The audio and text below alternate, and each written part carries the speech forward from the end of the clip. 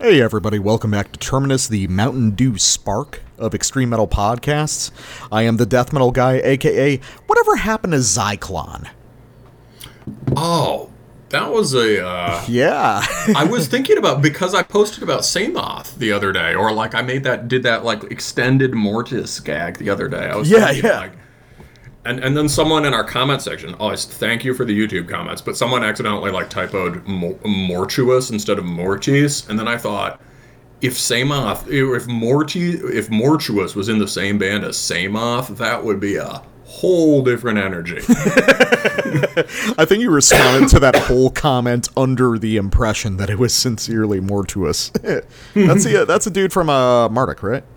Yeah, Mortuous is the vocalist of Marduk. Or yeah. been since Panzer Division, or before. I gotcha. Or did he join after Panzer Division? I think it was like at or slightly before.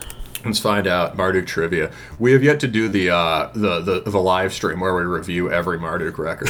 But it's Don't fucking spoil it, bro. no, that's advertising, you idiot. By the way, who are you again? Oh, that's right. I am checking the lineup of Marduk because this is an important question. Yeah, let's see. Yes, no, it was a Legion back then. Anyway, I am the black metal guy, aka, oh man, have you heard that new super dissonant band, Void Prism? It totally sounds real. It totally sounds real, dude. Just insta-generator. What I realized is, Are you ready to do 3 albums on Dark Descent right now? Dark Descent, I mean, honestly, Profound Lore, the world's my oyster. It's been a long time since I've taken a shot at Profound Lore. They've gotten a lot better, honestly. Once they got more generic, they got better. So is Dark Descent, but I'll still talk shit about all of them. Yeah. But I don't know, Void Prism seems more like a thing that would exist primarily on YouTube. It would be really popular on, Rate Your Music and Reddit. It would pick up the algorithm along with Oculus and the record with the skeleton with the accordion. Yeah. Oh, the skeleton with the accordion won't fucking leave me alone. It won't. I've listened to that album. It's not bad, but also Todbringer by that band, the Swiss band, who aren't bad, but it just won't leave me alone. That the Cannon Fever record, the Minenwerfer record. The Minenwerfer record is actually very good. Was that the one? Are they the ones who went super atmo melodic on their last one? I don't know. I've just heard the one of the dude that's like a Swiss military scout. That's a guy with the gun on the front. Yeah. That's actually a really good record. I haven't listened to anything else, but. But yeah, no, Void Prism, man. I think one reason bands like names like that, kind of like abstract metaphysical names, is well, obviously it's to avoid offending anyone, right? You don't have to worry about it if you've got some shit like that. But also, more than that, it's, I realized this the other day. It's the symbolic embodiment of their lack of ideas, right? What are you about? Well, nothing and everything. Morbid Angel already did that, and they were way cooler. well, no, yeah, that's a slightly different approach, right? That's the actual Lovecraftian horror approach, or you've got your John Notvite approach, right? You're you're about primordial chaos and dragon mothers and shit, which got old real fast during Orthodox, but works for him. Yeah. It's worked for him.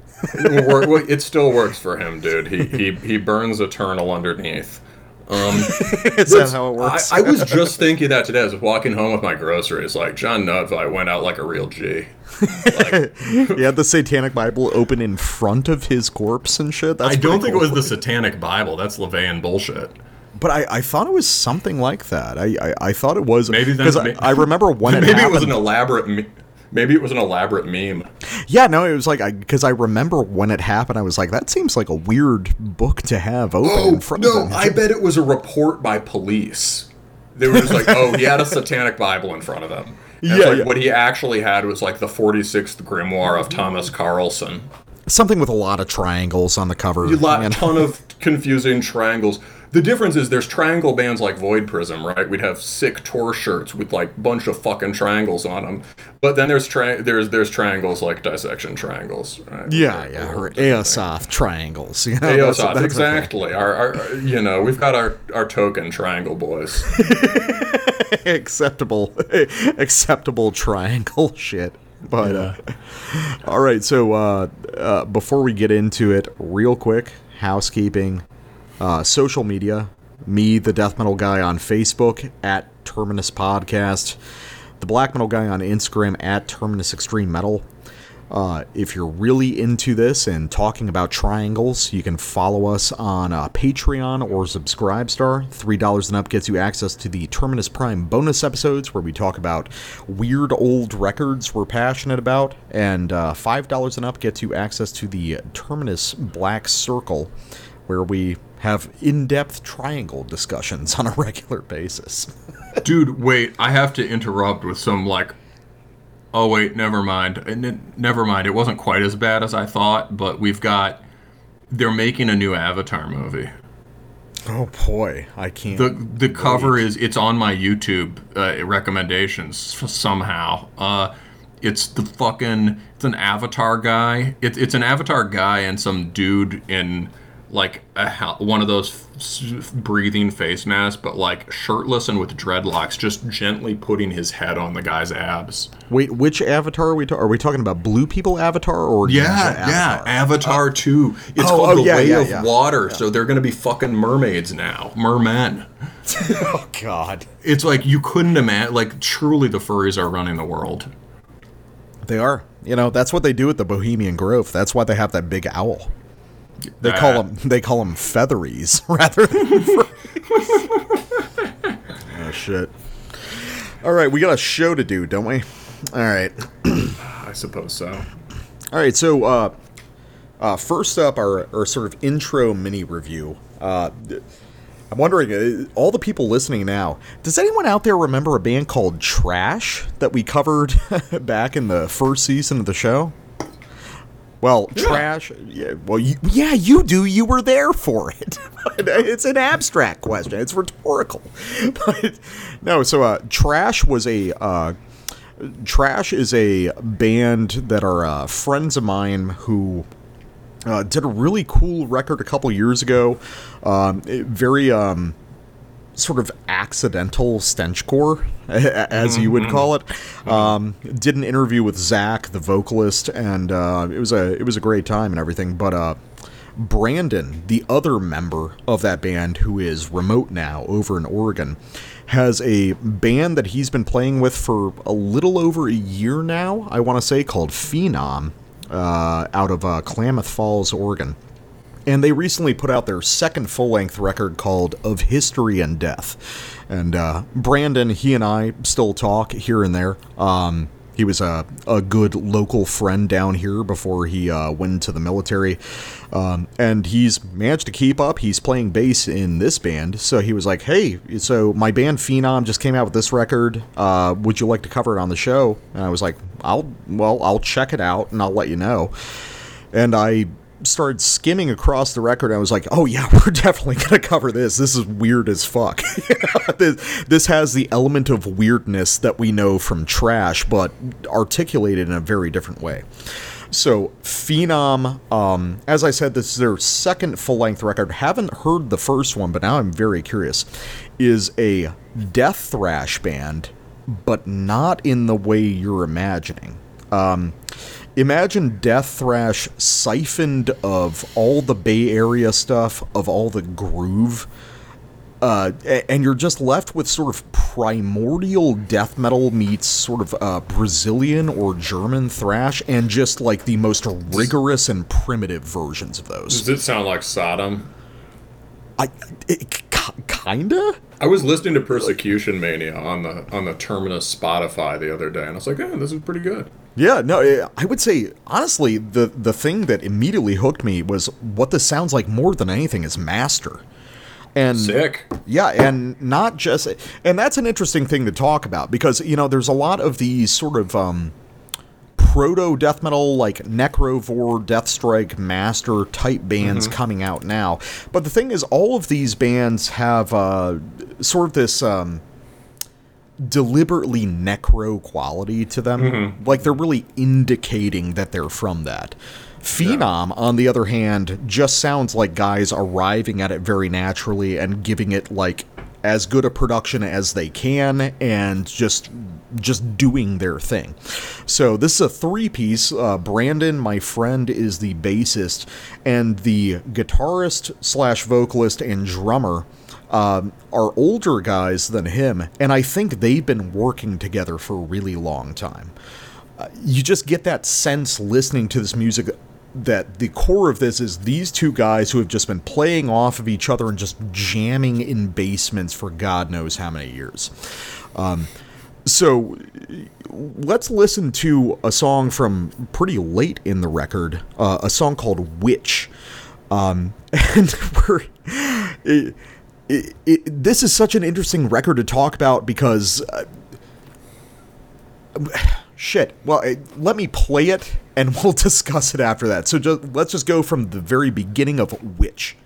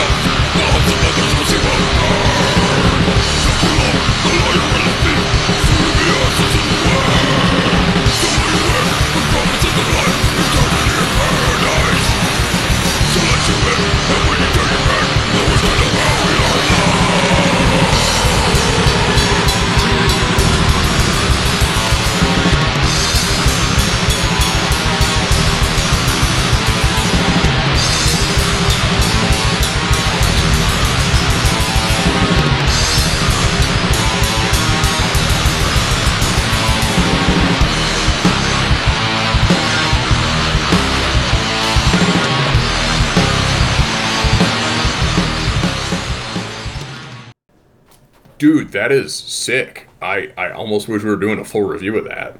Yeah, no, it's really cool. It's so starkly fucking primitive, isn't it?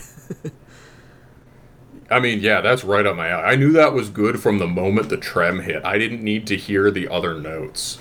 Yeah, it's just like the main riff on that is a single tremmed note for way too long with a big turnaround at the end. Well, and the turnaround isn't like melodic or like clever. Well, it is. It's clever in the right way. It's the cleverness of just trying to be being crushing, right? It's just yeah.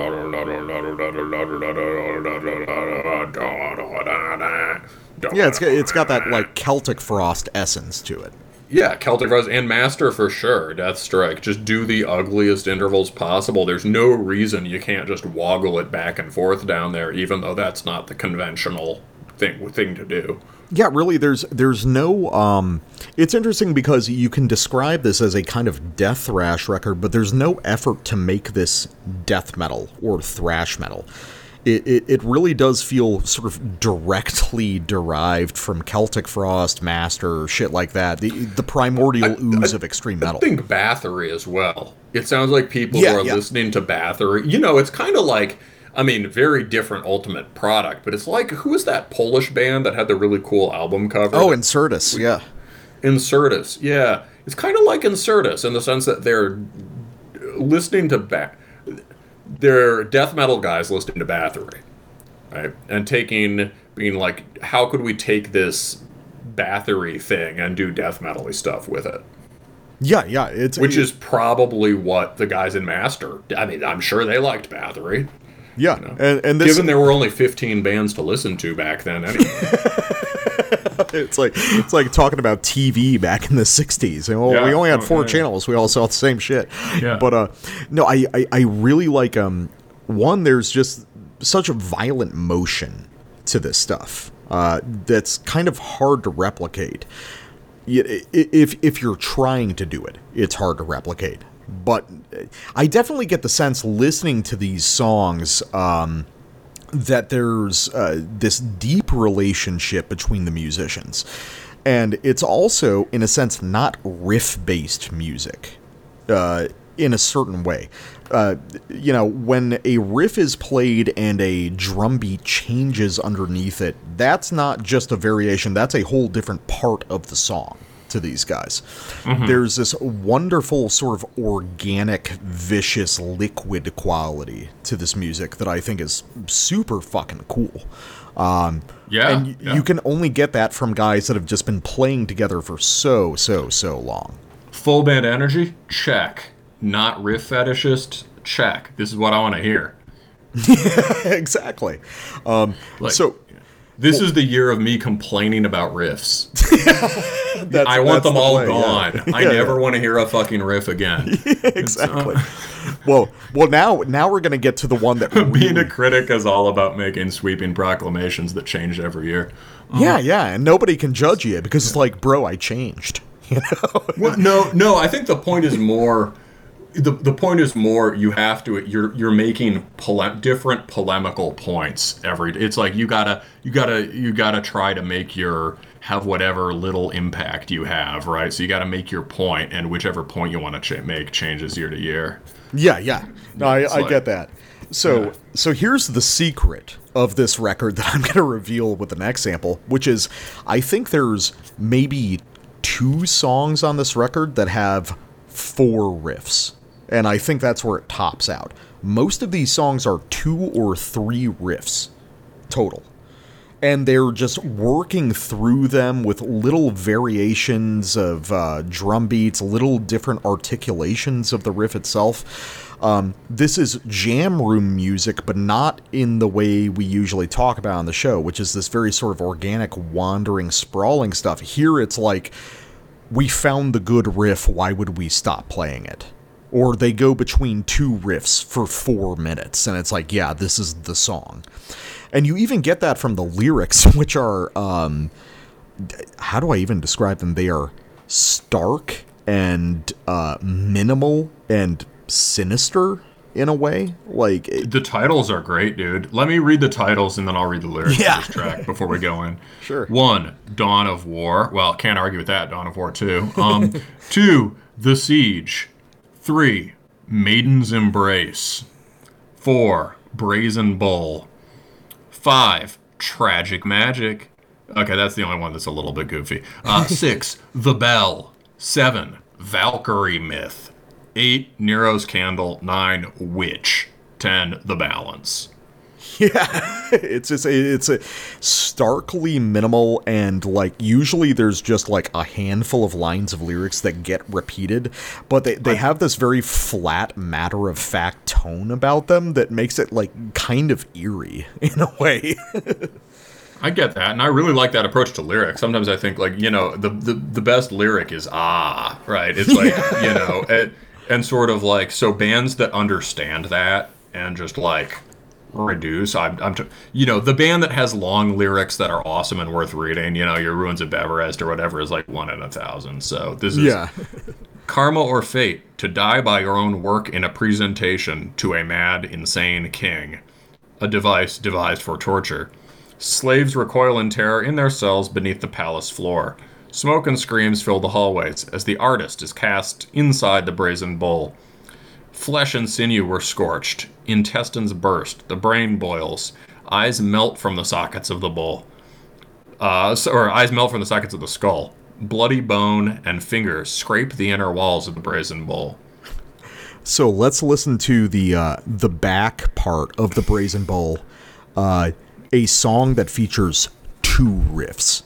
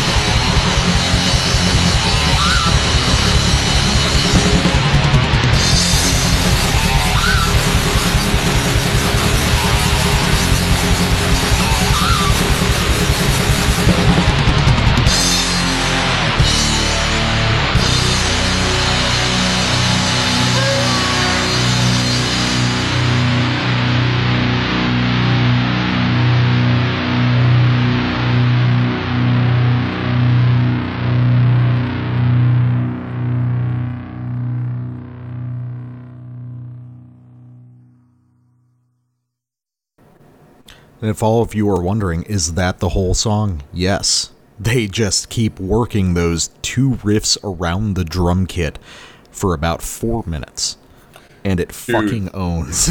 Dude, that cry at the end is pretty, after you're reading the lyrics, that cry at the end is pretty heavy, pretty disturbing. It's it's a single cry.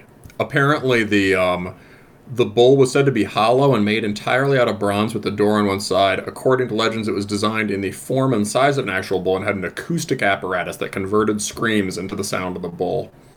Yeah, it's like old like Baal sacrifice or like Moloch sacrifice shit.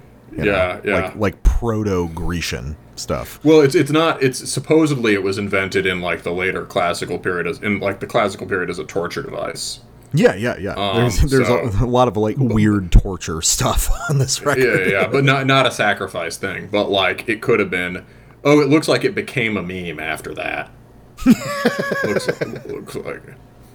But I love how just gorked this fucking song is, because like let's look at the 2 riffs. You've got this like kind of elegiac, almost black metal thing, which is actually something that pops up across this record, are these sort of like almost modern black metal ideas. It's a very modern sounding.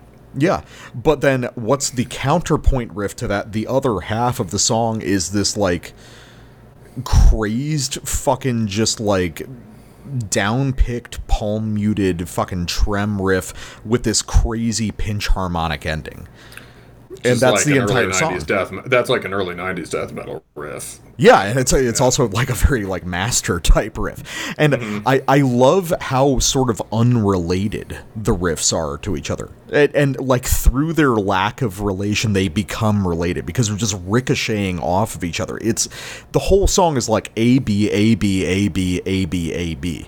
It's an entire song built off this like brutally primitive skeletal structure, and I don't know, there's something super compelling about that to me. Just like the vicious minimalism of this music I think is really exciting. Yeah, it is very this is very cool, and the nice thing is that they're not boxed in by the conceit of we need to be a retro. I mean, we've had some bands, especially the bands that kind of do the Master Deathstrike thing, right? We've had a crop of bands, I guess the most famous or the biggest, right, being that fucking... Who's the guy that I can't remember the name because it's one of those death metal band names, but Altered Dead. Which is actually that's actually a pretty memorable name. But like Altered Dead was like maybe the most high sort of high profile. But like, you know, there's this whole crop of bands that sound sort of primordial death metal 80s and that are actually good, right? Not like OSDM. But I like that these guys are very I like that these guys are not limiting themselves to that idea. And, you know, I mean, I guess Altered Dead doesn't really either, because they have that, like, fucking 8-string, 7 or 8-string sound, right? Yeah. Well, I think that also what we're getting is just the idea of, like, I get the sense that these guys come from the sort of bar metal thing. Like, you can tell these guys really like Pantera and shit, but they really just like real old school death metal as well. And a lot of the time you get crap out of that kind of combination. But sometimes there's guys who have this just perfect sense of how this music should be played. This sort of just, you know, this blunt force energy to it. And sometimes they come up with a record like this. And I can tell you, the whole record sounds like this. It is just brutal, stripped down to the bare bones, you know, primitive, evil shit. And, you know, just through that stripping down of the music, they arrive with something genuinely darker than much more supposedly sophisticated bands usually reach. Hey, it's Kari from Sepulchre Curse. And I'm Jakob. You're listening to Terminus.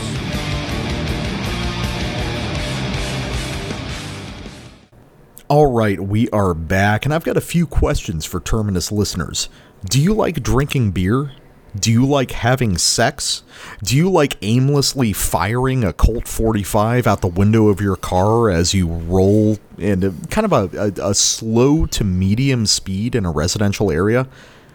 Well, good news, boys. There is a new Jungle Rot record out on Unique Leader Records titled A Call to Arms, and it's pretty tight. So we've talked about Jungle Rot a few times on the show, and I kind of brought this album on just because I wanted to talk about Jungle Rot. I think that not enough people talk about them or respect them as an enduring death metal band. I didn't think that the album itself was going to have a ton of surprises for me, but it kind of did. Like, this is a pretty unique record in a few different ways, which we'll get into. But for a little bit of backstory for people, so Jungle Rot is a death metal band that's been around for 30 years now, and yet who talks about them? Who treats... Only you. Yeah, you are the only person who talks about Jungle Rot. And apparently Maggot Stomp. Apparently the guy from Maggot Stomp Records really respects Jungle Rot. All right, nice. Yeah, he commented on the Instagram one time when we were talking about the 200 Stab Wounds record last year. We were talking about Jungle Rot there. So Jungle Rot is a sort of groovy mid-90s death metal band that just kept going. Those bands are supposed to fade out after 2 albums, but Jungle Rot just never stopped. Let's see. Let me count them up real quick. This appears to be their 12th full-length record, and they have not lost steam the whole time. It's such a weird position for a band like this to have been around for so long, to have so many kind of dedicated fans as to produce a career like this, and yet you never hear about it in extreme metal circles. And I have theories about why that is, but I'm going to kind of quickly shoot it to you, because you've heard me talk about Jungle Rot for many years, but this is probably the first full record you've heard, right? Yes, it is. Yeah. So, earlier Jungle Rot, I was going to say, what'd you think about this, but to give people a preface. So, earlier Jungle Rot stuff, for the most part, is defined by big, grooving death metal riffs, very simple, kind of primitive song structures, just a few riffs apiece, sort of ABC stuff, and a flair of sort of primitive hardcore that a lot of death metal bands ignored. They were sort of, even in the, mid 90s to early 2000s, they were engaging with hardcore in a way that not a lot of death metal bands were doing. And I think the way they did it sounded very different from a lot of people, because Jungle Rot's primary hardcore influence is going to be sort of proto beatdown stuff, Madball, Terror, Judge, that kind of thing. So it's not exactly the sort of proto-slam stuff you would hear from, New York bands, Suffocation, Internal Bleeding, and it's certainly very far from deathcore bands. But the hardcore influence has always been really prominent in these guys. I would assume based on their proximity to Chicago, because these guys are coming from Kenosha, Wisconsin, right over the border of the state. This record, though, is moving in kind of a different direction, but here's where I'll kick it to you. What did you think about this? I've got a lot of interesting kind of theoretical questions about this album. So you think it's a different direction from their hardcore influence stuff? I think it's still very hardcore influence, but this definitely sounds substantially different from a lot of Jungle Rot. I'd be interested to go back and listen. Yeah, I mean, I like it. It's very, reminds me of the Nunslaughter we reviewed earlier this year. That's interesting. Yeah. Not like directly, but fundamentally these are mostly kind of death thrash riffs. Although they're also all basically hardcore riffs. There are certain parts where you're like, what makes this a death metal riff? Oh, right, they're playing a single string trem instead of chug over the beatdown. Yeah. Right? It's definitely a band that, I mean, maybe this record isn't quite the right one to judge, but I think definitely a band that arrived at a lot of aesthetics that became mainstream in the beatdown scene and in, now in Maggot Stomp and whatever, long before that was actually being done so much in the hardcore scene. Right? Yeah, well, it's interesting because, before this record on Unique Leader, they did 3 records on Victory Records. And it almost makes sense that it's like, oh yeah, guys who love Hatebreed would love Jungle Rot. It's the same picture, Or guys who like I don't know, the Acacia Strain, right? Yeah, no, it's just simple, heavy, groovy music. But then on this record, and we got tastes of this earlier in their career. I guess my thesis statement is this: is this just the world's heaviest crossover record? So that's an interesting question. I saw your comment on that, or heard you think you texted me that, and I was like, it doesn't sound like crossover to me because it's good. But I think I've been seriously. I think I found crossover to be an inherently disappointing genre, never really delivering the degree of hardcore or thrash I wanted. That might be obviously probably more than you like a lot of sort of punky thrashing stuff from the 80s, right? But yeah. I would check out DRI back in the day and be consistently disappointed. You see, that's interesting because I can draw a very direct thread from mid-era DRI, the albums like Crossover or Thrash Zone, directly to this. Or I remember I thought I would like that early Corrosion of Conformity stuff, and I just could not get into it.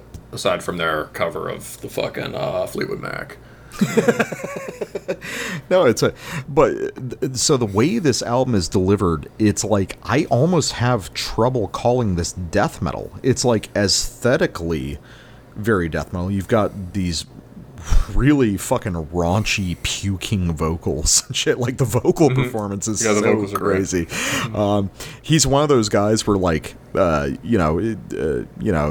vocalist for this band, he's over 50 now, Dave Matrice, and it's as he's gotten older and his vocals have weathered a little bit, you can tell that it's they're breaking in parts, but they're sicker and grosser as a result. That's awesome.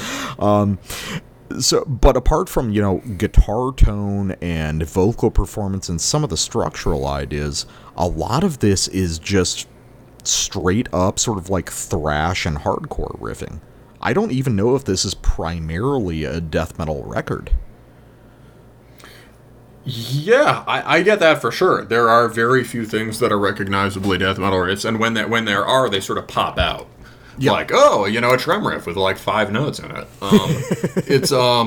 And it's very, very minimal writing, and they do quite a good job with it. In part because, they just know how to give the riffs that specific something that can make even, almost all of these are stock riffs, right? Yeah. They're not even doing the thing where you do, the thing that makes good like hardcore riffing, where you make a kind of striking version of a stock riff or whatever, or the bands that really understand second wave stuff that can do like a grinding 3-chord riff and make it hit hard, right? This is they really are playing stock riffs for almost all the record, but they just know how to make them land. I think I'm sure it's sequencing. They're short, well-paced songs, and also the guitar tone is great. The guitar tone is phenomenal on this record. It's not excessive. It's not like a beat-down tone. It's just very heavy. Yeah, so let's jump to a sample to show people what this sounds like. So I want to go to Genocidal Imperium. So something that's really cool about Jungle Rot is that they have there's no reticence for combining good ideas. So Jungle Rot emerged, their origins are in the early 90s, but they really started in the mid-90s with their first demos. So they've engaged fully with this idea of sort of like grooving death and roll thing. And there's also just no sense of like, oh, hardcore's off limits, nu metal's off limits, any of this. They're just trying to create great, in a sense, kind of rock and roll songs through death metal technique. And this is one of many songs on the record that really idealizes that.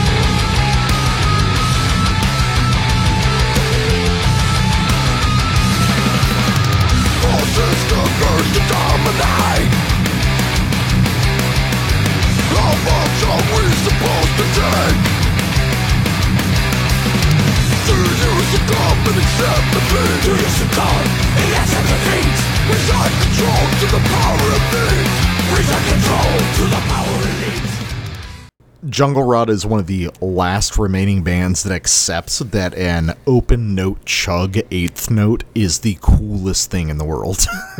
Yes. That second breakdown there, that one I perked up on, just like fuck yeah, dude. they were down picking every single note, right? Yeah, you can tell that they're old school guys, just like straight down picking everything. Yeah, no, that made it super heavy. So I tried to think, and then the solo, you were thinking about nu metal, and none of those riffs were really nu metal, but the solo was like a Chaos AD solo or a Roots solo. Yeah, definitely. Yeah. And, you know, when you think about this, as at least as it's formatted now, I can definitely see the similarity to the early 90s Max Cavalera kind of vibe. Yeah, that's Right. that's You're- interesting because I you're hadn't coming out- considered. I hadn't considered Chaos AD as being like formative to this, but it really is. Yeah, I think kind of, yeah. Like, you get that, sort of you come in from, you're able to do really kind of crisp technical riffing because you're coming from a death thrash background, like a good musician, but you're just decide to be, you just are really into brainless shit and you want to make something really heavy, and you're like into hardcore and nu metal and all that, and you know, so this stuff sounds like obviously there's some stuff from that era of Sepultura that's just, you know, cringe, right? Yeah. But like some stuff that's quite good, and so this evokes kind of the more just thrashing songs from those records without. Let's see, what else do I like about this? They're not doing tone. They're not tone mongering in the way that a lot of beatdown bands do. There's no attempt to create some sort of thick, chunky, fuzzy HM2 shit or anything like that. There's like and they're not messing with like digital effects and stuff like that to make something like super clanging and like robotic. They're which can be good, but it's just it's a wide thrash tone. And so I'm trying to think what else makes them good. What makes them good, right? Are those all stock? It's, you know, it's not like they're like bad. They're all good stock riffs, right? They're all right. They're not like bad stock riffs where you're like, oh god, right? Yeah. But they're over and above being, being tasteful about that, right? What makes them good? Some of it would be, the precision of the playing. It's precise but not soulless, right? Mm-hmm. Another would be the fact that the guitar tone's not so thick, it prevents the guitars from cutting. So when they do trem or a clipped thrash, it still has that that bite to it that I really like in tone. Yeah, it's very good. It's not like sinking into just bass, you know. Yes, and it's and the sequencing is also quite really good, right? The riffs don't repeat that long. They're all about getting to the next riff and the effect that has. Which, if you're playing riffs like this, is a good idea. And there are always like little things happening, right? Like there was, even just the tremolo run that led into the vocals there was cool. Dum dum dum dum. It's like a little bit of diatonic kind of melodic flavor, and it just goes away, right? You do the solo's great. It's very every riff throws into the next in a hard way. Yeah, there's a very distinct quality of necessity to these songs. Mm-hmm. Because they're so short, they're so compact, they're so energetic, and the other thing is we need to talk about that melodic tremolo riff, because that's something that actually pops up a lot on this record, is these sort of melodic flourishes that you'll hear. And I'm thinking that maybe a weird point of reference would be the band Ill Disposed, who I've talked about a little bit on the show before. Yeah, we sampled them, I think, right? Yeah, we probably used them as like an interlude one time. Ill Disposed, a Danish melodic death metal band that also just really loved groove and nu metal. And like Jungle Rot, they saw no real distinction between those ideas. It was just, how do we make cool rock and roll songs? They were accidentally a death metal band, in a sense, And I think you can kind of apply that to Jungle Rot as well. It's like Jungle Rot is making party music. It's just party music for, metalheads and bikers and shit like that. So necessarily it'll sound different. It's definitely party music. I need to remember to put this on the jukebox, right? This will probably be on the jukebox. This is jukebox music at the bar all day. Dude, wait, I have just a killer moment. So I was going to say, as far as influences, I would also say like, never mind. Sorry, I'm really out of it. I'm really tired. So not like crazy special association or anything, but I was thinking in terms of influences, early Amon Amarth and Just Before Dawn. Oh, yeah. Yeah, I can definitely say I was definitely feeling like some Amon Amarth stuff popping up here and there. Even some Behemoth, especially in the really, like, big, epic kind of lead sections, which is not something I'm really acquainted to for Jungle Rot. So I don't know if maybe this popped up on the last album or two that I wasn't paying attention to, but that's definitely a new feature. You know, the emphasis on these sort of elaborate lead structures is something that's really, it's such a weird thing to incorporate into stuff like this. But if you're going for sort of like Wacken party death metal, it just makes sense, you know? Yeah. So, on to mine. So here's something with a little bit more of that melodic flavor. And by melodic, we really mean not complex moving line, but in the more colloquial sense of the term, it has, like, you know, consonant intervals, right? It sounds epic. Let's get on to Asymmetric Warfare, which sounds epic and also in little ways kind of bluesy.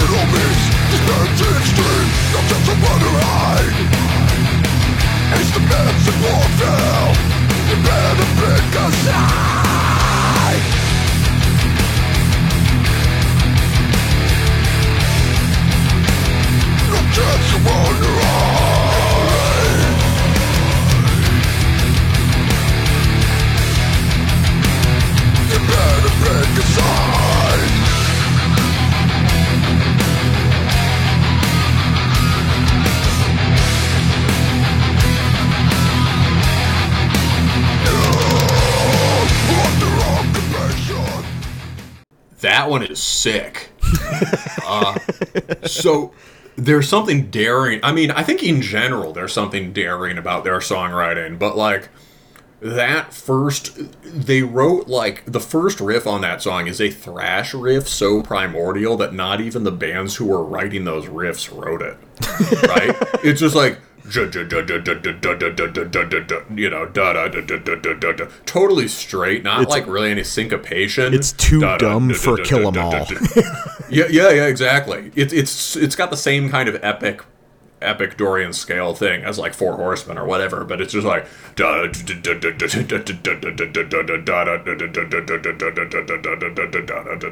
know, dumb, and that was completely deliberate. It's like, we're gonna write like the thrash riff that nobody has dared to write. That's all. There's a lot of down picking there too, which really changes how it hits. And then, you know, they get this, as you pointed out, right? They start throwing in this kind of melodic flourish. Yeah, there's this crazy, because it always happens 2 repetitions into this surprisingly long riff. You know, it's this sort of like bridging palm mute fill that happens in the middle of this elaborate sequence. It's so interesting. It's such a weird thing to have. Isn't the rest of the riff the same as the riff before? Yeah, it is. It's just like this weird, elaborate palm muted fill that happens in the middle of this sequence of repetitions. It's such a weird thing, you know. It's really cool, and that's definitely a master thing, right? That you were saying this about the Corpus Christi last week, but this is the sort of trick you use if you've been playing this music for 30 years. Yeah, yeah. And it's also that really, I don't know, it's such a weird thing to say, but that touches on like Bones Brigade or something to me. That little bit that I know. What's Bones Brigade? Or your fucking post-discharge thing. Oh, it's not Bones Broken Brigade. Bones. Yeah, Broken Bones. My bad. Bones Brigade sounds like a fucking emo rap. Well, it's a skate company, and it was a Death Grind label for a while. So oh, interesting. between the two of those things, you get to a post-discharge project, I would say. Yeah. But it is. Yeah, no, that is a little bit like a Broken Bones thing. I mean, it's also, it's got that kind of like sea shanty vibe that you get on Maiden, or Manila Road or something. Yeah, it's like there's a lot of stuff in this where it's like if you change the guitar tone and the vocals, they're basically just NWOBHM riffs. Yeah, so that part is sick. And then when they do the right, and that part sets up the fact that when they later do that slowdown, which is specifically staggered to this waltz time thing, right? Yeah. There's a fascinating switch into 6/8 that is just out of fucking nowhere. It's really smart too because it's not the 6. It might actually be a 3/4. It feels more like it's really a 3/4. Yeah. If that's the thing, is that it's not it's a simple established trick in all extreme metal that comes from thrash to go from a barreling 4/4 to a equally barreling 6/8, right? You go, it's a, it's the altar of sacrifice trick, right? Yeah. From Rain and Blood. Emperor does it, and Slave does it. Everyone does it. They go to a 3, right? And that's like the kind of trick you'd hear a band like, and they go to a 3 playing these sort of Conan riffs, right? Barbarian metal riffs like you'd hear on a Graveland record or something. It sounds like it's kind of like a sort of thing Ares Kingdom would do. Ares Kingdom would do it with a few more notes, but that band is definitely not afraid of getting super ignorant when they want to. So this song has a bit of that kind of arrogant thrash vibe, just way stripped down and hardcoreized, and I love it. Yeah, I mean, the vocals too. I got to talk about in terms of like a hardcore thing, right? He does the vocal hook hits when they're doing the busy. Instead of saving the vocals just for like over the chug, right? The vocal hook comes over the turnaround. Da da da da da da da da da da da.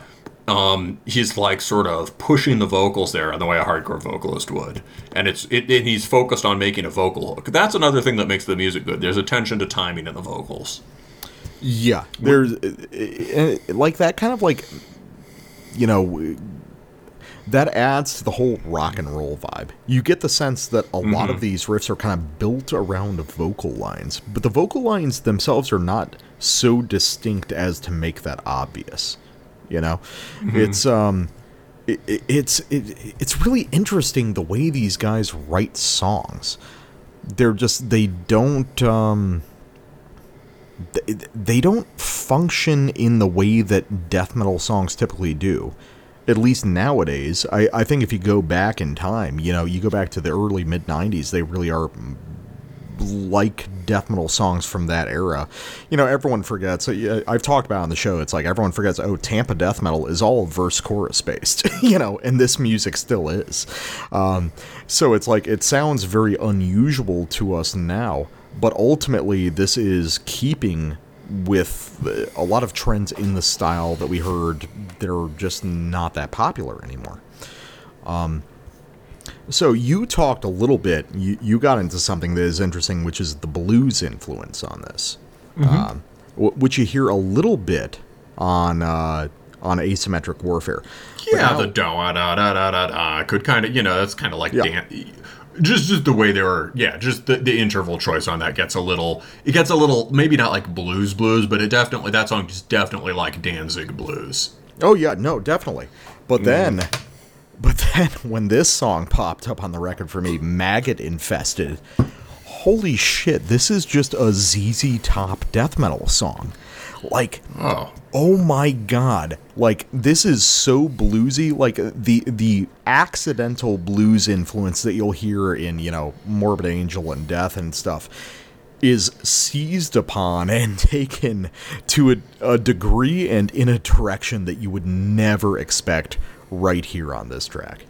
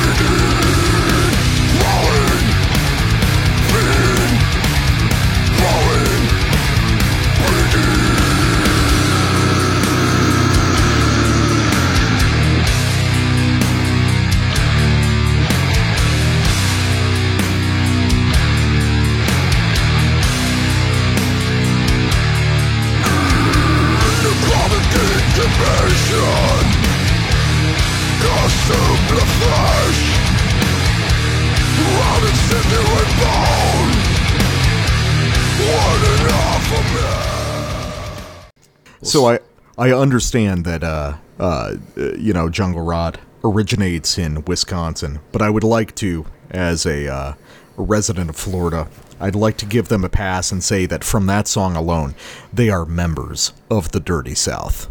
No question. Yeah, that's like dirty with a U and 3 R's. Yeah, dude, the dick swanging riffs on that song are just unbelievable, man. Oh my god, and how that bit at the end, that was crushing. I mean, they just took the initial flourish on the thresher. They just took that and extended it. And, so I've said there are it's mostly stock riffs on this record, but then there are moments like that where that's a very simple riff, but it's not a stock riff. It's even simpler than anyone would write that as, and the way it's timed out over the drum, it is crushing. That is the kind of riff that a million I Hate God clones play. Yes, I was about to say I Hate God. Yeah. And they did it without even playing a chord, right? That's just trem. That's another cool thing about it. It's not like, no, it's not trem. He's bending it. But, it's not like a sort of, it's not a big power chord thing, and it's also not guitar solo-y. It's just a directed, very focused, directed, cutting-edge riff. Yeah, and it also relies on guitar techniques that were, I think, very popular in old-school death metal. These sort of Stevie Ray Vaughan and Jimi Hendrix influenced, blues rock techniques that were just, standard protocol to learn. If you were, say, a kid growing up in the earlier mid-90s, you would go to that. You would learn those things. And that's been mostly forgotten in death metal. And I think it, for the most part, for good reason. But then you got guys like this who bring that shit back. And they explain, oh, this is why we learned it in the first place. Because it sounds fucking sick. And it can be incredibly heavy if you deliver it correctly. Yeah, I mean, this is one of the best songs on the record, hands down. You know, I would have so picked good, this dude. I was telling you during it, like from the first sample, my pulse went up. You know, and this one just like, oh my god. So yeah, you were definitely the ZZ Top thing. Totally makes sense, but I gotta say, I said Danzig Blues, and that is a. I mean, those are like the riffs on Am I Demon or whatever. Yeah.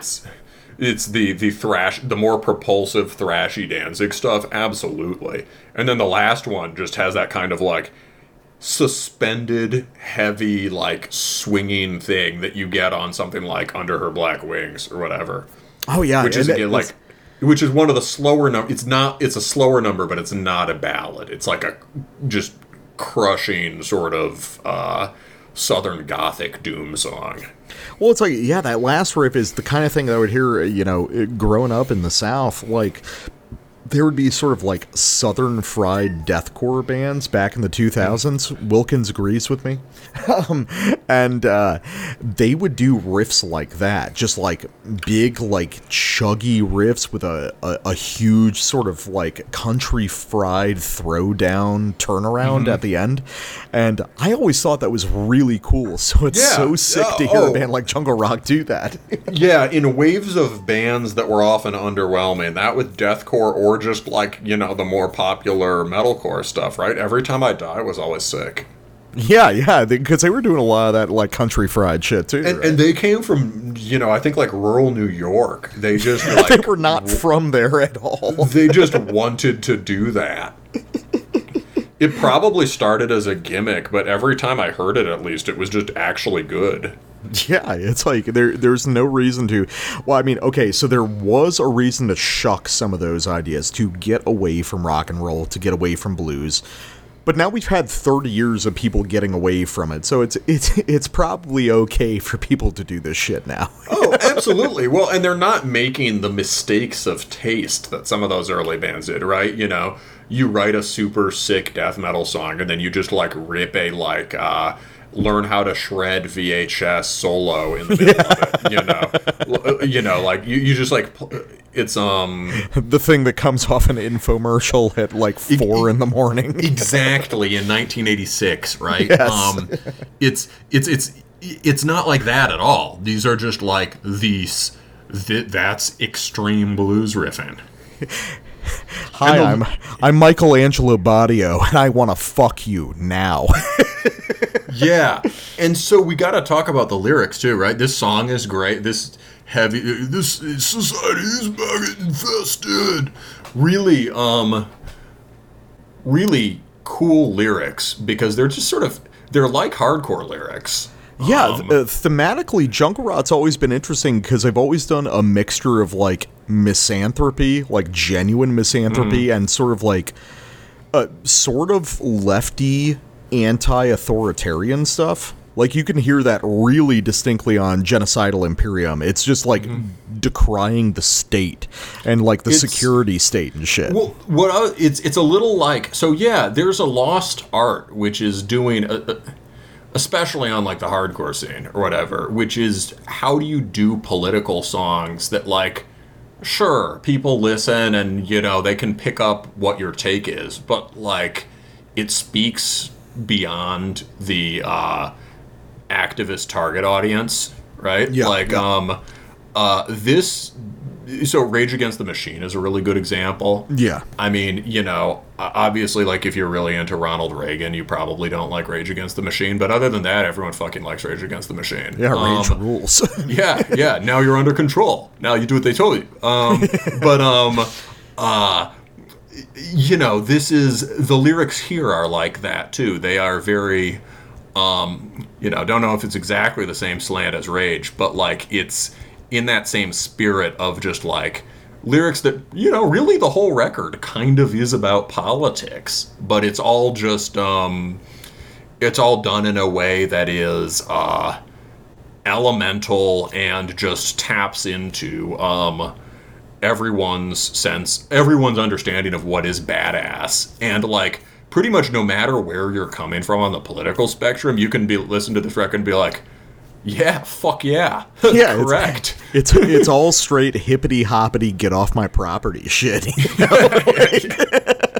Dude, they're the one from 2, 3, like they're like one of their last ones has a riot cop with people's heads on his saddle, a dark night, and it's just got a bunch of fucking drones over it. Oh yeah, Order Shall Prevail. That's a sick record. Yeah. So this is awesome, and there's just a kind of non-denominational get off my lawn / fuck you / spray paint the walls spirit here that is really commendable. Yeah, this straight fuck the cops, fuck the feds, fuck anyone who stops me type shit. Yeah. Exactly. Really cool band, man. You know, they've got a cool band picture too. You can tell they like dressed up and nice for it, and they look so much harder than bands trying to look hard. Like it's honestly kind of they look in the.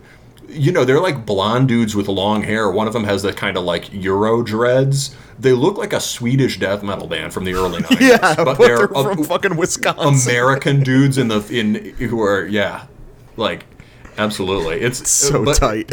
Yeah, these are just these are just obviously cool dudes.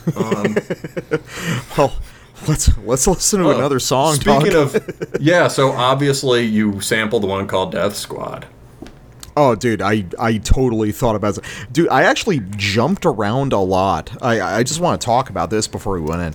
I had difficulty determining what to sample because usually, like, as I'll do my first listen, I'll type up what I want to sample, and I bounced between songs all through this record. I bounced between, like, half of the songs on this album because listening to this just, in sample form or just like skimming through the album, it'll all sound the same. But really, most of these songs have super distinct sort of musical identities. Most of them, there's something special that happens on most of them or sets them apart.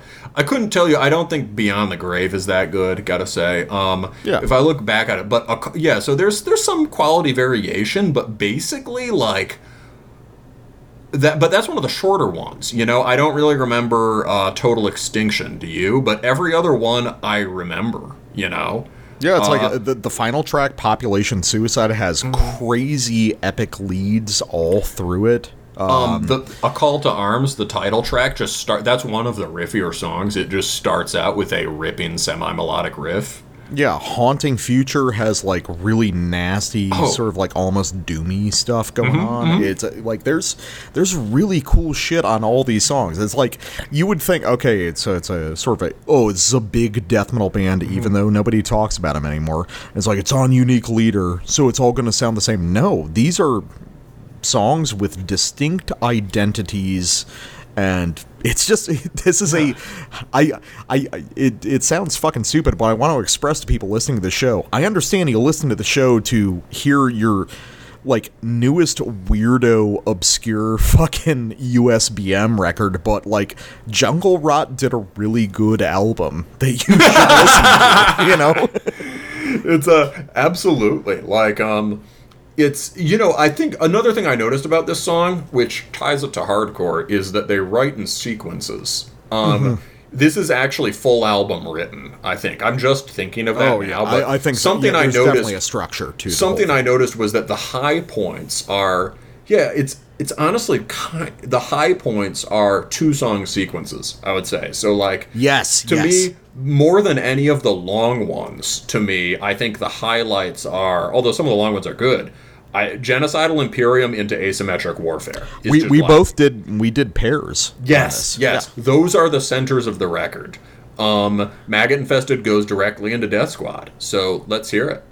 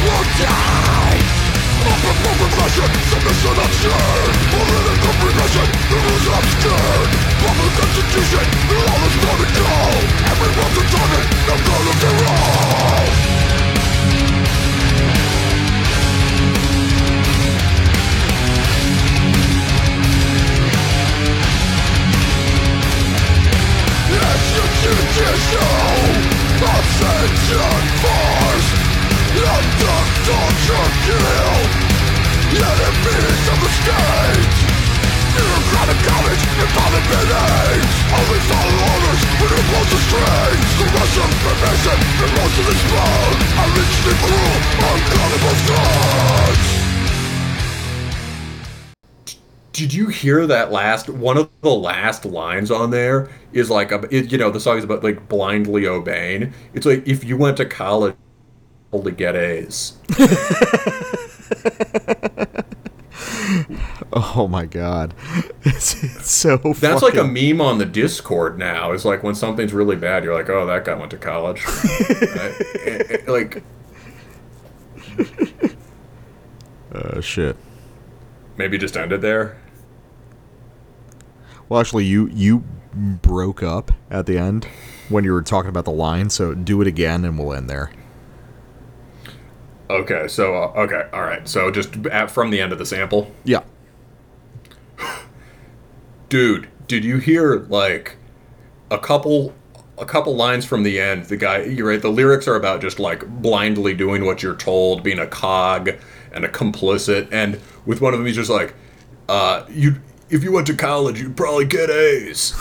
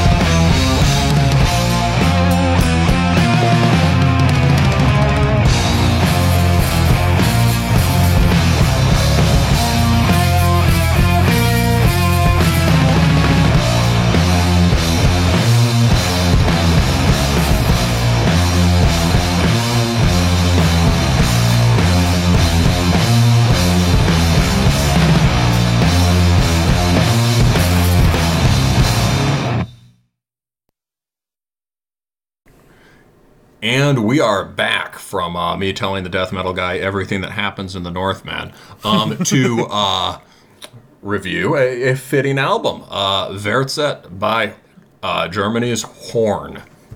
More alpine than fjord-based, but nonetheless extremely Teutonic. And this is... Horn was one of the first, literally one of the first bands we ever reviewed. First episode, we covered the last Horn record. Horn and Winterfilth, right? Yeah, and maybe a couple others. So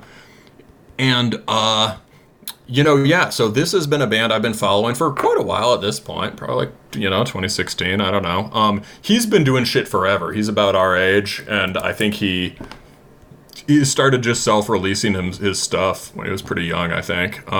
First one was Jahreszeiten in 2005 was the first full length.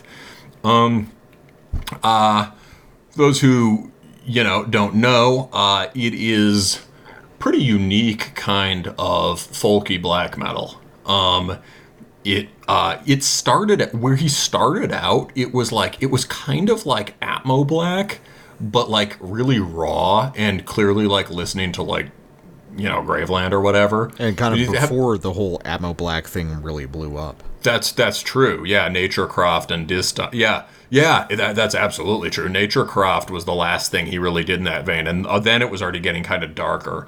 But the first three records, which was at first what he was known for, are these kind of exuberant, youthful records about being out in nature. And they have these very sort of clearly defined cascading Alphorn melodies. All, sort of Dorian folk melodies that are almost pentatonic is kind of the Horn signature, which we'll talk about more on here. But he did a few of those, and then it started getting a little more dark, started doing some more stuff about history, stuff like that. The middle records sound a little post-punky, honestly, from what I remember. But then he got to Termam Hang, which is really, I think I'd listened to some of those earlier records, but I really got into Termam Hang. And that was, there the sound became a lot darker, a lot more muscular, closer to conventional black metal in some ways, but still extremely folky. Started to bring in some orchestration. Really just, album cover is awesome. Reaper walking home under a gray sky in front of an old watchtower. Like a turret, a stone turret. Sounds like that. Every song on the record is awesome. I don't skip, and they all have different identities. Now we reviewed Moan Gang. What did we think of Moan Gang? Was the last one. That was 2020 when we started our show. So, Moan Gang, I actually looked up my old notes about that, and I was listening to samples from Moan Gang from our first episode because I have autism. And I think, well, I guess your opinions are more important because you're more familiar with the band. But for me, it was like I generally liked it, but there was a lot of stuff on that record that sounded a little too middle of the road for me. A little bit too kind of traditional folk black in a sense. I remember it was like extremely varied song to song in terms of what I really enjoyed, which is actually kind of the same case on this record. Not to spoil things, but yeah. No, yeah, I agree. Yeah, I think last time I liked it better than you, but it was it seemed like a sort of victory lap record. Like Termam Hang was this just magnificent culminating statement, and this was like refining melodic and orchestration ideas from that, adding some more orchestration. The key things he introduced there were like doing more punk beat driven stuff, more just sort of like Alpine D-beat songs, and some of those were some of the best. He had one that was like that on Termam Hang, but this on Termam Hang it was like a more sort of burly power chord aggressive song, and on this he played with like playing these sort of like glistening guitar tone classically, right? So playing these sort of glistening cascading leads over like Motorhead beats or whatever, right? Yeah. And some of those songs were pretty cool. And he also did some stuff that was a little more like a little more orchestrated, a little more like doom metal. So a standout track was one of those. Is Upstream Canals, A Ship's Bell Sounds. Yeah, that was like one of the big songs. Yeah, that was awesome. I still think of that. I get that song in my head. I still listen to it. But yeah, you found that one to have a few too many kind of interchangeable, stompy, mid-pace stompy folk black tracks, right? Yeah, generally, yes. And that is his sort of default song type, right? At least at this point. At least after those mid-period albums, it's moved to the sort of like driving mid-tempo stuff. And this record is, well, it does something new things. It does some things that are very new, some things kind of the same. I would say we pretty much overall agree on this one, so let's get into it. Why don't we just lead off with the first track? Well, very easy, because that's my first sample. So real quick, I think that my general opinions about this band haven't changed a whole lot. So obviously, nothing on this record is bad. I want to get that out of the way. There's definitely things that I find more interesting than others, and we'll get into that. I think that this is a record composed of like half songs that I love and half songs that just slip right by me. But let's go to literally 0 seconds on the opening track, Pine muss gereiben als Korn. And this is already on the short list for Song of the Year. So let's do it.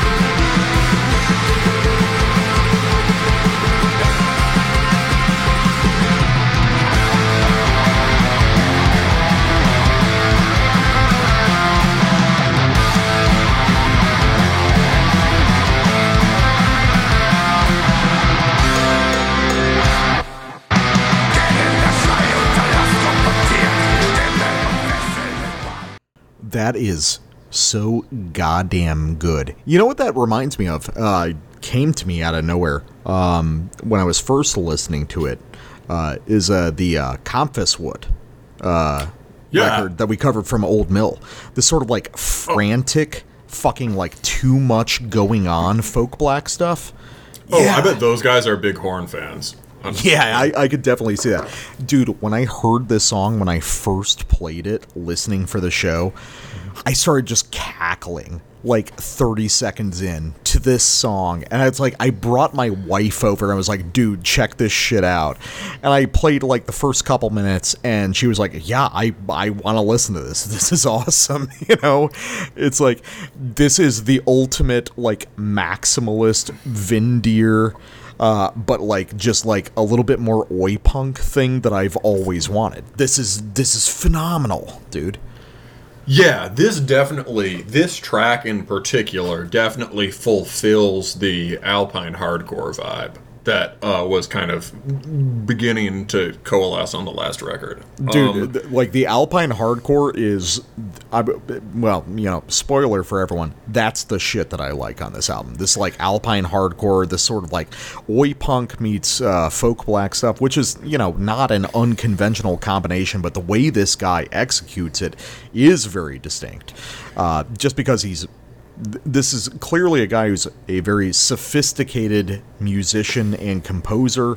That Vindir influence really comes out, but also, you know, it comes out in a different way because he's accessing these intense sort of hardcore punk vibes. Like it's heavy. You know, it's not just sweet. It's like there's viciousness to it. Yeah, this one's very vicious. He's capable of doing really vicious songs. The fast one on Termite Hang was just nasty. You'd really like that one. But another thing that makes this good, so two musical things, like, or a few musical things, like, he's doing the sort of noble folk lead as the main riff in the way he was on the songs of this type on the last record, but he's doing it with like a different tone. It's much more. I don't know if it's the first time he's used this tone, but he's doing hot distortion on the lead, right? Or it's much hotter. It doesn't have that sort of glistening thing, crystalline sound. It just sounds like a heavy oi black melody. Right. I think that when it sounds Finnish, kind of. I think that when we first talked about him on the first episode, I had talked about like a relationship to Vinterikit, because even the last record was more Atmo Black than this, at least in terms of production. Yeah. This, though, is like, it's hot, it's intense, there's like a real fucking aggression to it. Yeah. And it's the other as fuck. The other thing that really adds to the aggression is that dulcimer line over it. So good, like, dude. Treming, there's like that gimmick band Botanist that does dulcimer black metal, but like, this sounds really good. Well, yeah, It's like he has the guitar and the dulcimer. They're doing different lines, although they're just doubling the same riff, which is awesome. And he's not doing the expected thing, right? He's tremming the dulcimer. Yeah. And there's also just like how much is going on. I mean, this is a 2-minute sample, and there's 6 or 7 distinct parts in it. That nothing is repeated more than twice. He's just going on, and a lot of it, obviously a lot of it is like playing off the same general melodic idea, but the maximalist presentation of it and the sheer energy behind it is fucking incredible. The chord change at the end. Another thing there is like some horn really sounds like folk song. Some of it sounds more like kind of abstracted at-mode folk, right? And this track really lands like, it sounds like Schlager, like actual sort of beer hall, polka-y beer hall music. There's a real Schlager vibe to some of the best songs on this record. The melodies just sort of, they're not sort of like, sometimes he'll do very long versions of these kind of folk melodies, some of which are good, some of which are more sort of diffuse and kind of not really, lots going on, but not really direction. These are focused, directed folk melodies. It's very close to these are just elemental horn riffs in terms of the note choice, but they have a lot more bite. And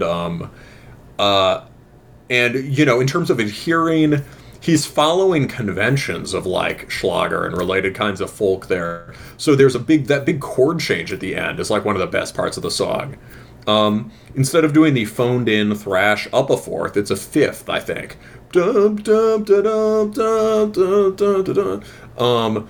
It's really just rousing, stirring, and yeah, I want this band to... I think at this phase of Horn, I would like to hear more stuff that sounds like this. Yeah, no, we completely agree on that. It's like people, I think that people don't realize that like the heart of a lot of folk music, especially Schlager stuff, is it's like, do people realize this is the equivalent of mosh pit music for the 1700s and shit?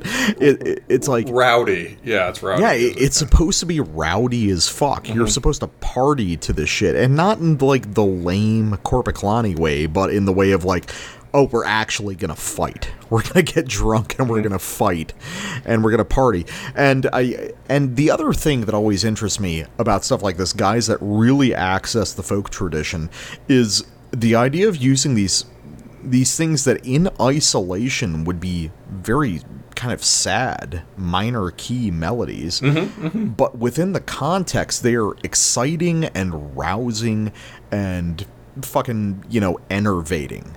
I think that's the not the word you meant. Oh, enervating. Elevating. I think enervating means it tires you and depresses you. I want the opposite of that. The opposite of enervating. My bad. I'm a fucking idiot. I don't know words. So yeah, no, the energizing. There you go. I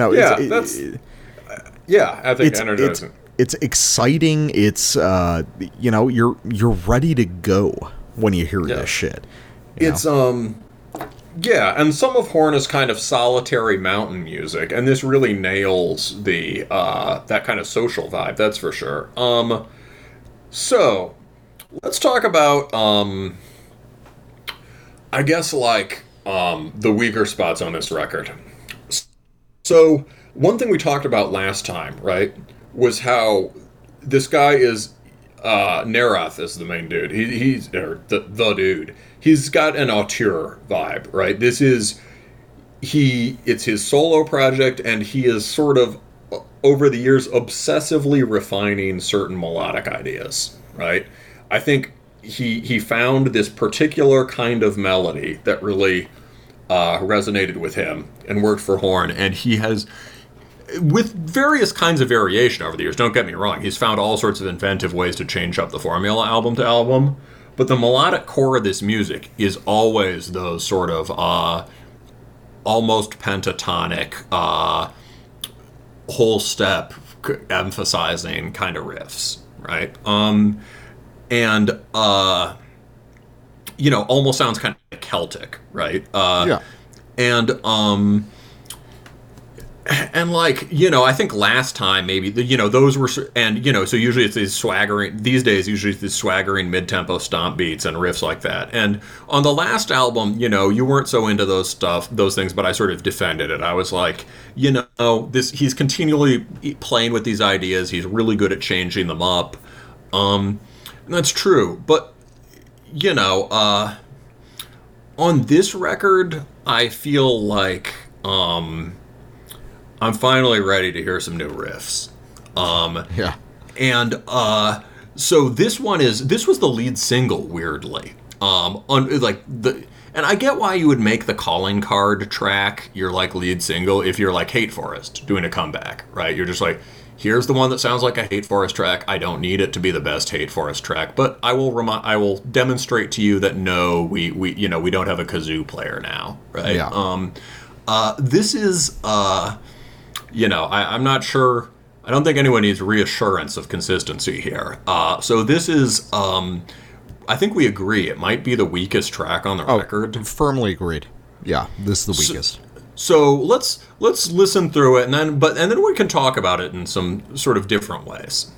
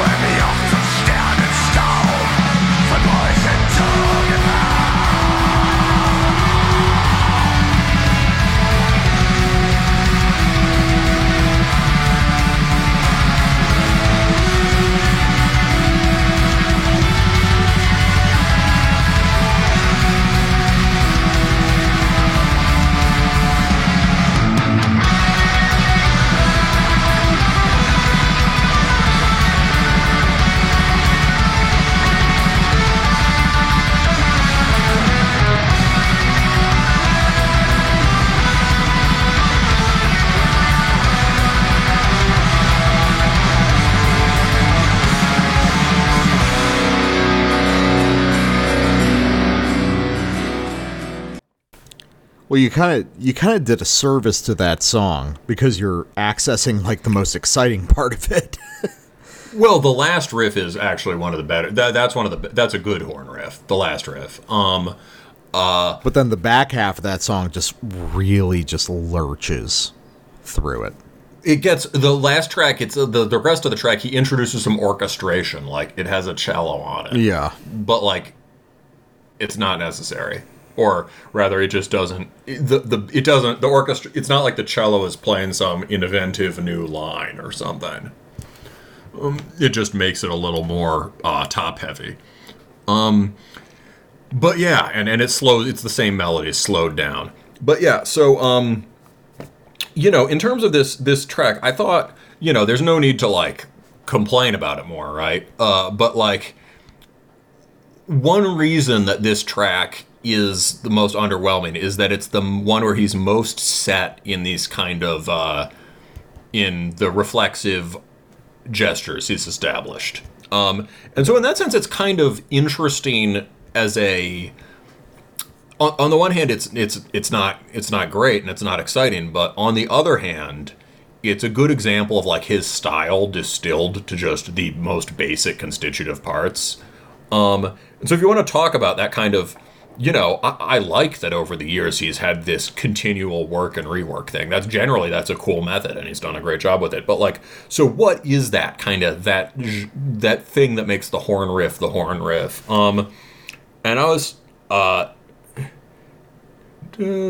trying to think about it, and so I like mapped out the riff, one of them. Honestly, I think I'm now super tired, and so I've somewhat forgotten which riff I meant to map out, but I think it was the one that went da da da da da da da da da da da da. Yeah.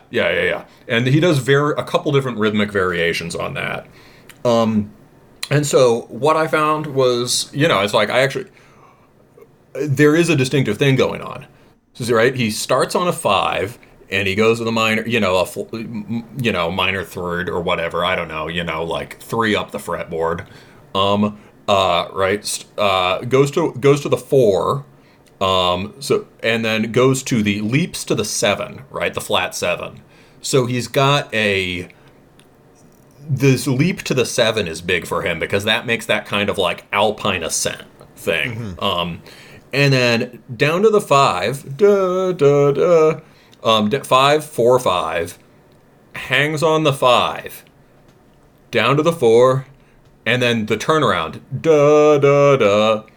So the only places he plays a half step in that entire phrase is on the turnaround, right? The like flat 3 or minor 3 2, and then he's doing the minor 7 again, but from like underneath. He's down an octave from where it was before. So it's so interesting thing. So he when the riff comes back in, when it loops back in, I noticed he never actually played the 1 any time in that phrase on the lead. When it loops back in, I noticed, when he hits the 5, the bass is playing the 1. But like one reason he gives it this kind of like arcing, sort of lots of vertical movement in the riffs, and it's that he never hits that root note quite. He keeps it a little bit suspended, and it also, but that can also contribute to the weakness of the riffs. The horn riffs that aren't as good can seem like they're about to float away into the air. Yeah, honestly, that's a difference. The difference between this and the one you just sampled is that he plays the root note on that one. Well, it's also, really what you're getting to, and I think we both agree on it, is the to get out from the wandering world of music theory, is we really like the oi punk inspired stuff, and then the more diffuse Graveland type stuff is just not the strong suit. And I would also just say this doesn't sound like Graveland. It's a little bit like the Terisis riff, but like I don't think the Stockhorn riff is that Gravelandy. I think maybe you're associating Graveland the sort of broad epic black metal thing. Sure, okay, yeah, epic folky black metal with sort of immediately satisfying kind of big riffs. Yeah, it's a little like Following the Voice of Blood type melodies, but the old stuff had these more like loping beats and kind of like necrotone, which is kind of more Graveland. But I get what you mean. I'm sure he listens to them, right? But it's yeah, the track at this point, I feel like obviously you can record, like I understand doing a track like this on every record or something, but at this point, like, given that he's mastered this style so much and he's put out great songs that sound like that, I would like to hear some new experimentation with new kinds of riffs. Right? And that doesn't just mean new voicings. I mean, like, find new melodic stems. Right? That doesn't mean you never play a horn riff again. It'd be weird if the record didn't have a bunch of those on it, right? Yeah. But, like, obviously, don't betray your roots. But, well, like, now, it's well, I'm kind of curious now, kind of leading into my next sample, which is, so on the last horn record, we were really interested in that track, Upstream Canals, The Ship Spell Sounds. Mm-hmm. And then here on Verzed, there's A Hill to Die On. So there's, I don't know if this is a standard thing with horn, but the idea of doing an English language song that's a little bit more experimental, a little bit different. But that was a distinct song off the last record, and then this new one, A Hill to Die On, the English language song off this, is also kind of different and kind of interesting, and it's one of my favorite songs on the record. And then just going back into the discography, like Termon Hang is... you've got a cover that's English language on that, but I'm wondering if it's like, okay, so we've got a period here where he's reserving these more experimental ideas for these English language songs. But A Hill to Die On, very interesting song. Really cool stuff happens throughout this, and also I like how it just starts with Aerials by System of a Down. I heard that too!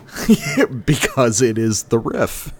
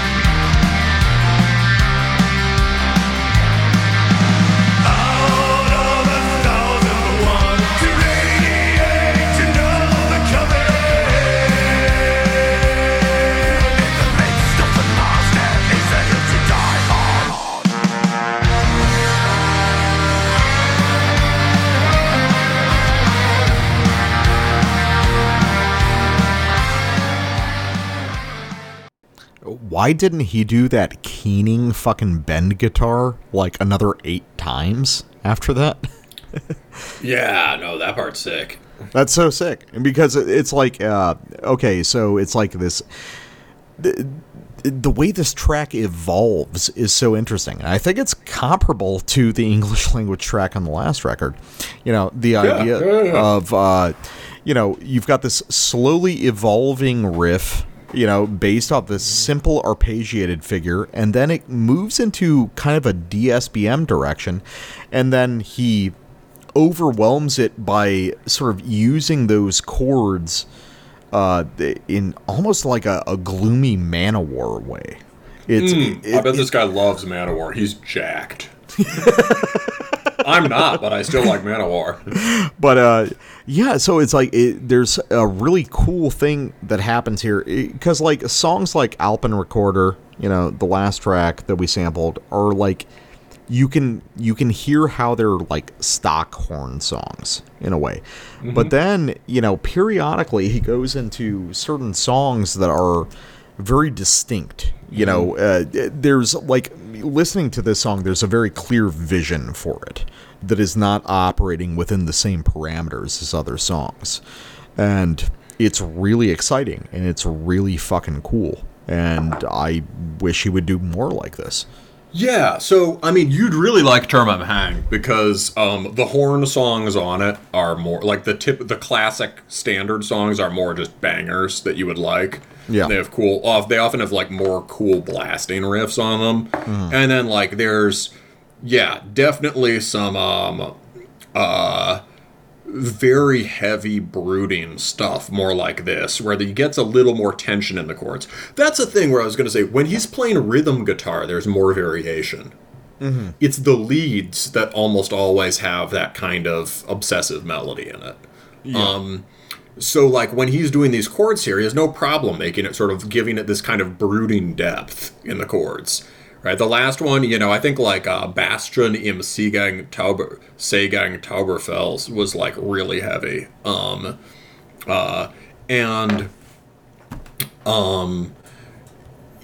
You know, and also of course the cover song. Yeah. Yeah, I think this is really it. Yeah, it's spiritually it seems like a Terma Hang track, but you're right that, you know, he's incorporated more and more of the cleans over time. His singing is great. Yeah, no, I love when he's doing the clean shit. The melody sounds super familiar to me, and I think I tried to place where it was, and I think it's maybe there's something like it on Moan Gang, but I feel like I also heard that melody on the Apparition of Sunlight record that came out this summer. Oh, possibly. Last summer. It's maybe he was listening to it and it just accidentally stuck in his head, but either way, it sounds great here, and it really fits in this song. It just sort of bursts out there. I think he should do more of the clean singing. Yeah, no, I'm totally down, because it's awesome every time he does it. Yeah. The opposite of no clean singing. Yes, clean singing. But yeah, like it's it's quite that one is awesome, basically. And that segues into my next one. I mean, I feel like in terms of the kinds of stuff that we're really liking on this, and that where we would love him to go in the future, is like, on the one hand, push it towards either extreme, right? On the one hand, he clearly wants to write, likes writing, and wants to write more of these sort of like driving Schlager black songs. So do it, I say. And, you know, he wants to do it. We want him to do it. And on the other hand, right, he's clearly interested in writing these longer, more expansive, building, kind of heavy metal-y tracks. Yes, these songs are great too. So on that note, like, next sample, it's Verza. It's the title track. For a long time, he's had Funeral Doom in his genre tags on Bandcamp. And it kind of makes sense, because, you know, horn can have its very solemn moments, and he plays in this band called Crossvault, which is this kind of like trad doom band, very mournful trad doom, but because it's him and guys he knows, it's kind of medieval sounding, so it's got a bit of an epic doom vibe too. sad night doom,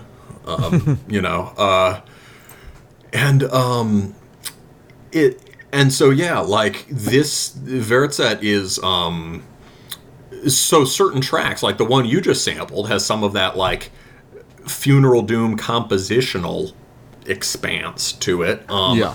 This track does too, and I would say this one is very much analogous to Upstream Canal Ship's Bell Sounds, or Sky's Not Always Been This Way. So it seems like he's into doing at least one of these on each album, but I'd just love to hear more like this, and let's listen to it.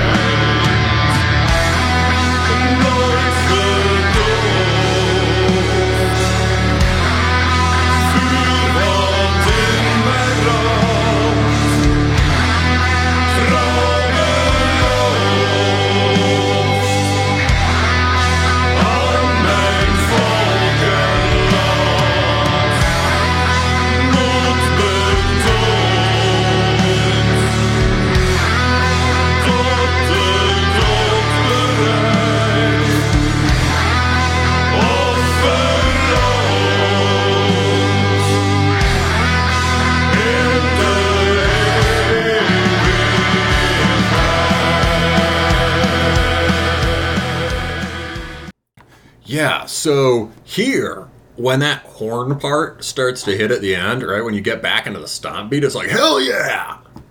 Right? Yeah. It's like, it's all... This guy's interesting because there's like moments where those parts hit really well, and then there's parts where they kind of sink, like on Alpen Recorder. And I'm trying to figure out what the distinction is. Well, I think partly it's just, I think those songs were better on average when he was more excited, when they were newer to him, would be my guess. He was more excited by that style. But also just, I think there's things about the riffs on those songs, and I honestly think something like some of the melodies just, and this has been a thing in the past too, it just didn't happen as much. Some of the melodies are just wispy in the way that Atmo Black melodies are, and I think it has to do with that hanging out on the fifth and leaping to the seventh, and like never hitting the root note, never hitting like strong minor intervals like a minor six or whatever. On these kinds of tracks, he's not afraid of that at all. On the driving punky ones and on tracks like this, he's just giving himself way more range. And the mood is just, heavy as fuck, right? This one is, you can hear Bathory on this, right? Those are the One Road to Asa Bay keyboards in the background at the beginning. But it doesn't sound like the obligatory Bathory tribute, right? It really just uses that and really goes somewhere with it.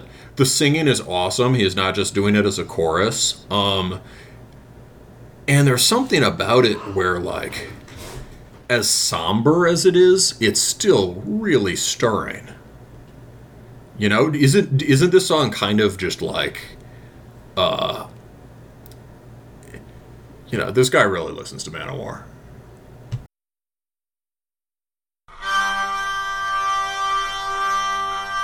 Es ist ein Schnitter, der heißt Tod, hat Gewalt vom großen Gott. Heute wetzt das Messer, es schneit schon viel besser, bald wird reinschneiden, wir müssen's wohl leiden. Hüt dich, schöns Blümelein, was heute noch grün und frisch da steht, wird morgen weggemäht. Die Edelnarzissel, die englische Schlüssel, der schöne Hyazinth, die türkische Wind. Hüt dich, schöns Blümelein, viel 100.000 ungezählt, unter der Sichel hinfällt, und Rosenweiß liegen, bald wird austilgen, ihr Kaiserkronen, man wird euch nicht schonen. Hüt dich, schöns Blümelein. O König, Kaiser, Fürst und Herr, fürcht euch vom Schnitter sehr. Der Herzensbetrüber, je länger, je lieber, macht alles herunter, tut keinem besonder. Hüt dich, schöns Blümelein.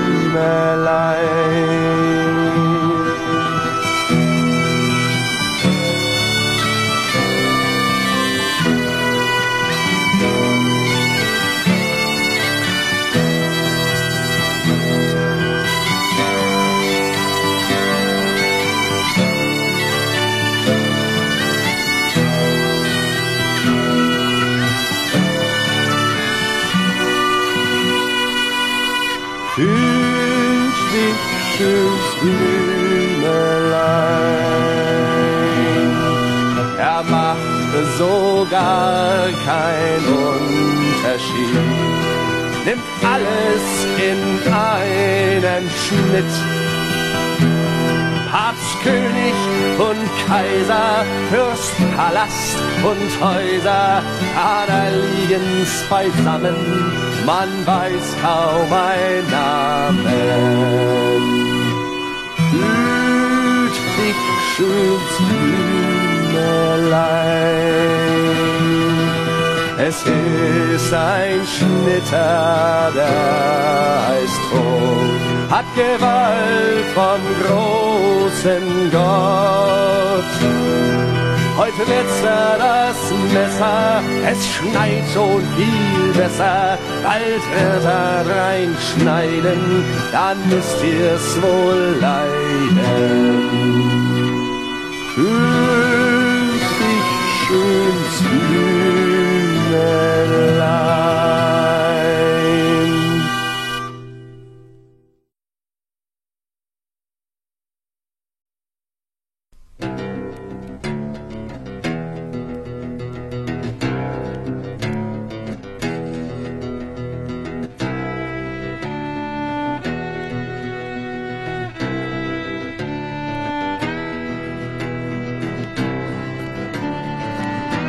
Im düsteren Auge keine Träne,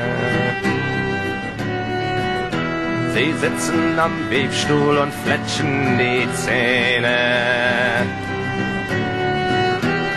Deutschland, wir weben dein Leichentuch. Wir weben hinein den dreifachen Fluch. Wir weben, wir weben.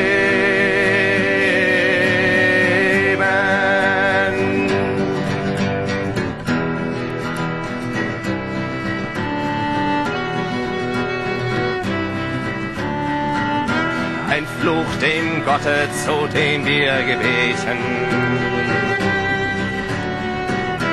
In Winters Kälte und Hungersnöten. Wir haben vergebens gehofft und geharrt. Man hat uns geäfft, gefoppt und genarrt. Wir weben, wir weben.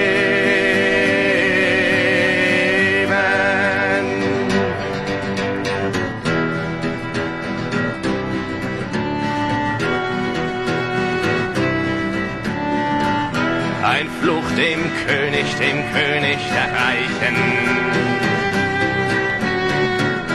den unser Elend nicht konnte erweichen. Der den letzten Groschen von uns erpresst und uns wie Hunde schießen lässt. Wir weben, wir weben.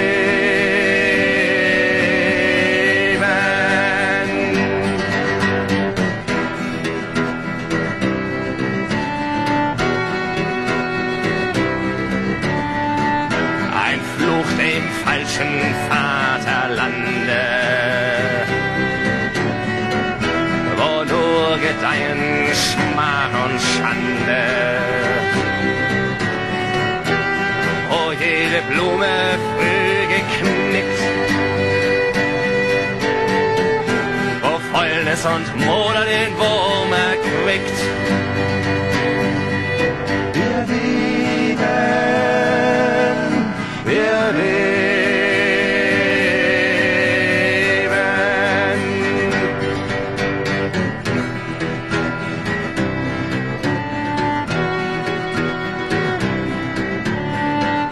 Das Schiffchen fliegt, der Webstuhl kracht. Wir beben in sich Tag und Nacht. Altdeutschland, wir heben ein Leichentuch. Wir weben hinein den dreifachen Fluch.